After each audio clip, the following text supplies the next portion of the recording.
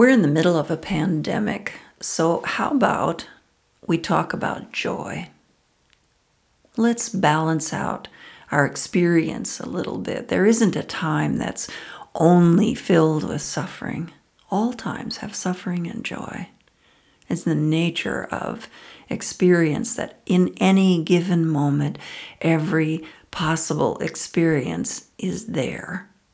So this is not a time of pervasive suffering. There is suffering, yes, of course. But it's also a time of joy. So how do we get some of that joy in our experience? I'm going to talk about a few different strategies for this today. And the first one is to suffer better. So since most of us are tuned into suffering right now, I thought I would turn the radio dial over to suffering and we could start there. The key to experiencing joy in a time of suffering is to suffer better. So what does that mean? It means that suffering is a naturally arising part of the human experience. So there is no sense whatsoever in trying to get rid of suffering altogether. There is no place that you can go. There is no zip code where you could rent an apartment or build a house where there would be no suffering. It can't be like that. So since we know we're going to have suffering, let's figure out a way to do it well. What would that mean? Let's say, for example, that you're lonely.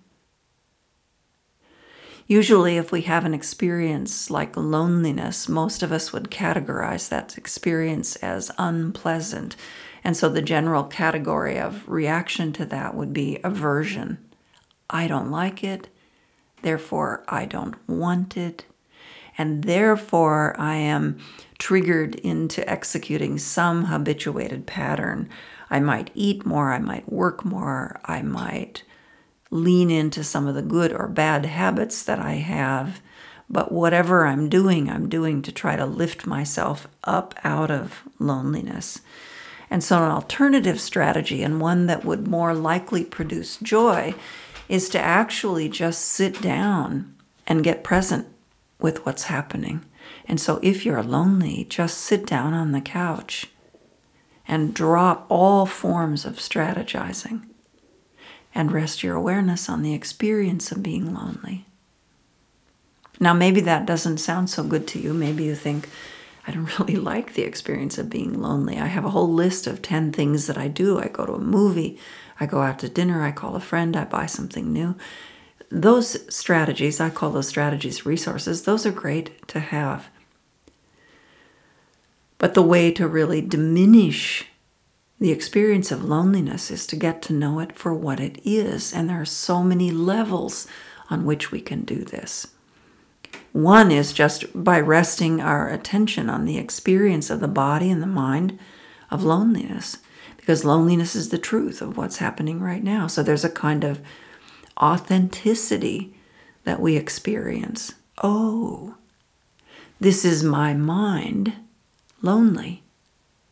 I see. And you notice a few key things about loneliness when you do this, which maybe are helpful. One of the most important things that you notice is that loneliness is, like all feelings that arise, like all experiences that arise, completely and totally impermanent. Loneliness appears to exist over a period of an hour, a day, a week, a month, a year, a lifetime, because we never just sit down and get close to it. And so what we experience is a series of 1 or 2 or 10 or 20 or 20,000 events that are triggered by that initial lonely feeling. It's as though we have gone to war with our loneliness, so we can fight as long as we want. But that whole thing isn't that original loneliness. In fact, the original loneliness probably lasted less than 1 minute. If we had just sat there with a still mind, 1 minute later, maybe even less, maybe even seconds later, we would not be lonely. The loneliness continues because We pour gasoline on the experiences as though we put fuel on the ground. There's a tiny little fire, 1 inch high, called loneliness. And we put fuel on the ground in 100 different places. And so now we have 100 little fires that join together and make this giant bonfire of loneliness. So that's an experiment. I don't want you to take my word for it. I want you to just try the next time you have a feeling that you would categorize as suffering. Just stop. Notice it in your body. Notice it in your thought. Notice the tendency to want to put a storyline behind it. And just rest in the actual feeling. And if you do this deeply, you will discover it isn't inherently an experience of suffering to feel loneliness. In fact, the non-thinking mind won't even know loneliness. Loneliness is an idea that's so far removed from that original feeling. So let go of the story. Just the story will come up, but just let it slide from between your fingers off into the great sky. And just feel the feelings underneath that. And I think you will see that the feelings themselves have no particular quality. You can experience them, but they aren't inherently negative or positive. So that's one thing you can try. If you're looking for more joy, there's also a wonderful practice called the 4 immeasurables. You may have also heard them called the Brahma Viharas, the 4 highest qualities of the heart, or the 4 immeasurable emotions that gets talked about by all those names in Buddhism. We really like to talk about 3 of those immeasurables: loving kindness, which is the wish for happiness for ourselves and other people, and compassion, which is the wish that ourselves and others not suffer, and equanimity, which is this embracing of all things in equal measure. But the 4th one, and when I say 4th, I'm not implying order, but just it's the 4th one I'm talking about here. The 4th one, sympathetic joy, is a little bit different. So of course we don't want people to suffer. Of course we want them to be happy. Of course we resonate with being able to embrace all things in equal measure, but it's not that easy to embrace sympathetic joy. Sympathetic joy means I see someone else having happiness and I rejoice. I feel joy at their joy. Their joy is my joy. That's complicated. Who hasn't had the feeling of seeing someone else have joy and immediately noticed that I feel jealous, or I feel angry, or I feel catapulted into a sense of, why not me? When will it be my turn? Why do we not honestly go to, I am so happy that you are happy. I know that you want to be happy just like I want to be happy, and now you are. And so we're both happy at the same time. Why is that not our first response? Part of it, I think, is that we secretly think, though I don't think anyone would confess to this intellectually, but I think that we secretly think/feel that joy is limited, that happiness is limited. And so there's some great ball of happiness in the universe. And our job in our life is to carve off little pieces of that for ourselves. And so the name of the game that we play is to try to get as much as possible for ourselves. And so when we see someone else having some, we feel like it is taken away from our pool of joy. This is totally not how it works. Totally not true. There is no limit to joy in the universe. None. So we really don't need to define our territory of joy and colonize it and try to defend it in the hopes that no one else will take some of it away. It doesn't need to work like that. So how do you practice this, or how do you cultivate the ability to have sympathetic joy?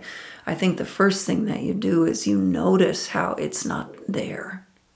Without any judgment or commentary, you just go around for a week and notice when other people get how you regret that they get, or how it triggers, rather than joy, it instantly triggers a sense of lack inside yourself. And I would just notice that. It will not help to judge or to comment or to analyze. I would just notice all of the ways that you constrict your own access to joy. And then I would probably move to a kind of neutral relationship to joy. I would just begin to notice, and in some ways this is a gratitude practice, I would begin to notice all the joy that is available to you, that has been there, that you've been not noticing for a long, long time. So for example, you get in the shower and you're having a nice hot shower, and while you're there, you start thinking about being at work. And when you get to work, you're in a nice work environment, but you don't think about being in that nice work environment. You think about going home and all the things you need to do on the way home. So wherever you are throughout your day, you're having access to joy, but you're missing it because you aren't present with what's happening right here, right now, in this moment. So how do you practice with that? Well, aside from noticing that you do that and not judging or making comments or analyzing about why it is that you do this, just decide to pause in awareness throughout the day in experiences and enjoy the experiences of joy that you have. So for example, you're taking a shower. Let yourself be there. Feel the hot water. It's hot. It's clean. You didn't have to carry it. Have that joy. Feel the muscles in the back of your neck relax. Have that joy. Hear the sound of the water falling. Have that joy. You can have 100 joys before you finish your shower. You could also have that same shower and not experience any of those joys. So really, this is up to you. It's a matter of mindfulness. And by mindfulness, I don't mean some complicated thing you need to try to do or some special mind state. I mean just being where you are, doing what you're doing, and not leaving the scene of that field of joy. If you leave home to go to work and someone gives you a hug or a kiss on the way out, I mean, this is a pandemic. You might not have a hug or a kiss till you get home. So be there for it. And if you notice that you're thinking about something else, that you've disembodied during that moment of joy, then come back. And maybe you get half a kiss in that case, but you don't want to miss the half a kiss, right? So that's the second kind of joy that you can get. The first one was to suffer well, and the second one is to work on sympathetic joy, and hidden in that one was to be present for the joy that you have. A third source of joy that's always available to us, even in the time of pandemic, is the inherent joy in being immersed in any experience. So, for example, when we sit meditation and we put mind on the breath really is pretty not exciting. It's a little boring. And yet, if you sit in meditation, and you'll recognize this if you've done it, and you put your awareness on the breath, if you can really settle on the breath, there's an experience of joy there. It's, I don't know that I would use the word joy necessarily, but it's some kind of satisfaction, relaxation, something open, something soft, something good. So joy. And this comes, it doesn't matter what the experience is. You can be drinking a hot cup of coffee and you can notice the heat of the cup in your hands and the taste of the coffee and the understanding that that coffee came to you from 1,000 different things coming together in the experience of the universe. The farmer, the sun, the water, the earth, the person who picked it, the person who transported it and processed it, and all of the 1,000 things that had to happen to you happened for you. And you can just enjoy that. And then there's all the sensory joy. That the smell of coffee, if you like it, the feeling of coffee, the fact of coffee, you could say, when we attend to that fully in a deep way, is very pleasurable.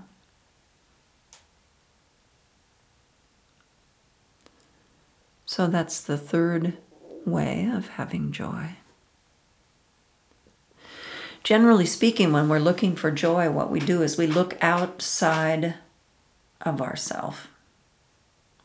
So I will create a little joy for myself by watching a movie on Netflix, for example.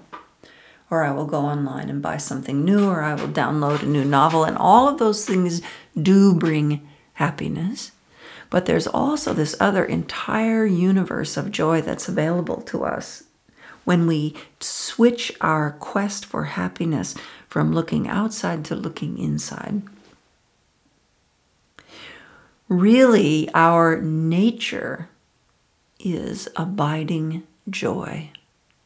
That's all it is, this kind of love-joy combination. This wisdom, love, joy combination. And it's like a pot that boils constantly. It's never not there. But what happens is it gets obscured by so many things. It gets obscured. So when we sit down in meditation and we just rest the mind, thoughts may come and go, and feelings may come and go, and sensations in the body may come and go. But if you're resting there, just not grasping or not closing the heart to whatever's happening, there will be a sense of joy, because that's who we are and that's what we're made of. And you can actually experience that ocean of joy by letting go of all of the things that we habitually do that obstruct that joy. So the joy is in the sitting with awareness and doing nothing. Doing nothing to our experience, just the pure witnessing of experience. You can try that yourself and see whether or not that's joyful for you. So those are 4 things that we can do. We can suffer well. We can be mindful of our experience and immerse ourselves in it. We can cultivate sympathetic joy, which is the joy for others. And we can look inside ourselves and train our awareness on this ever-present, always available ocean of joy. And the way that we do that is we just attend to experience arising without doing anything at all to that experience. Try those 4. See if one of them feels most appealing to you. See if joy arises. Let's have a talk about this in our Monday night meditation group.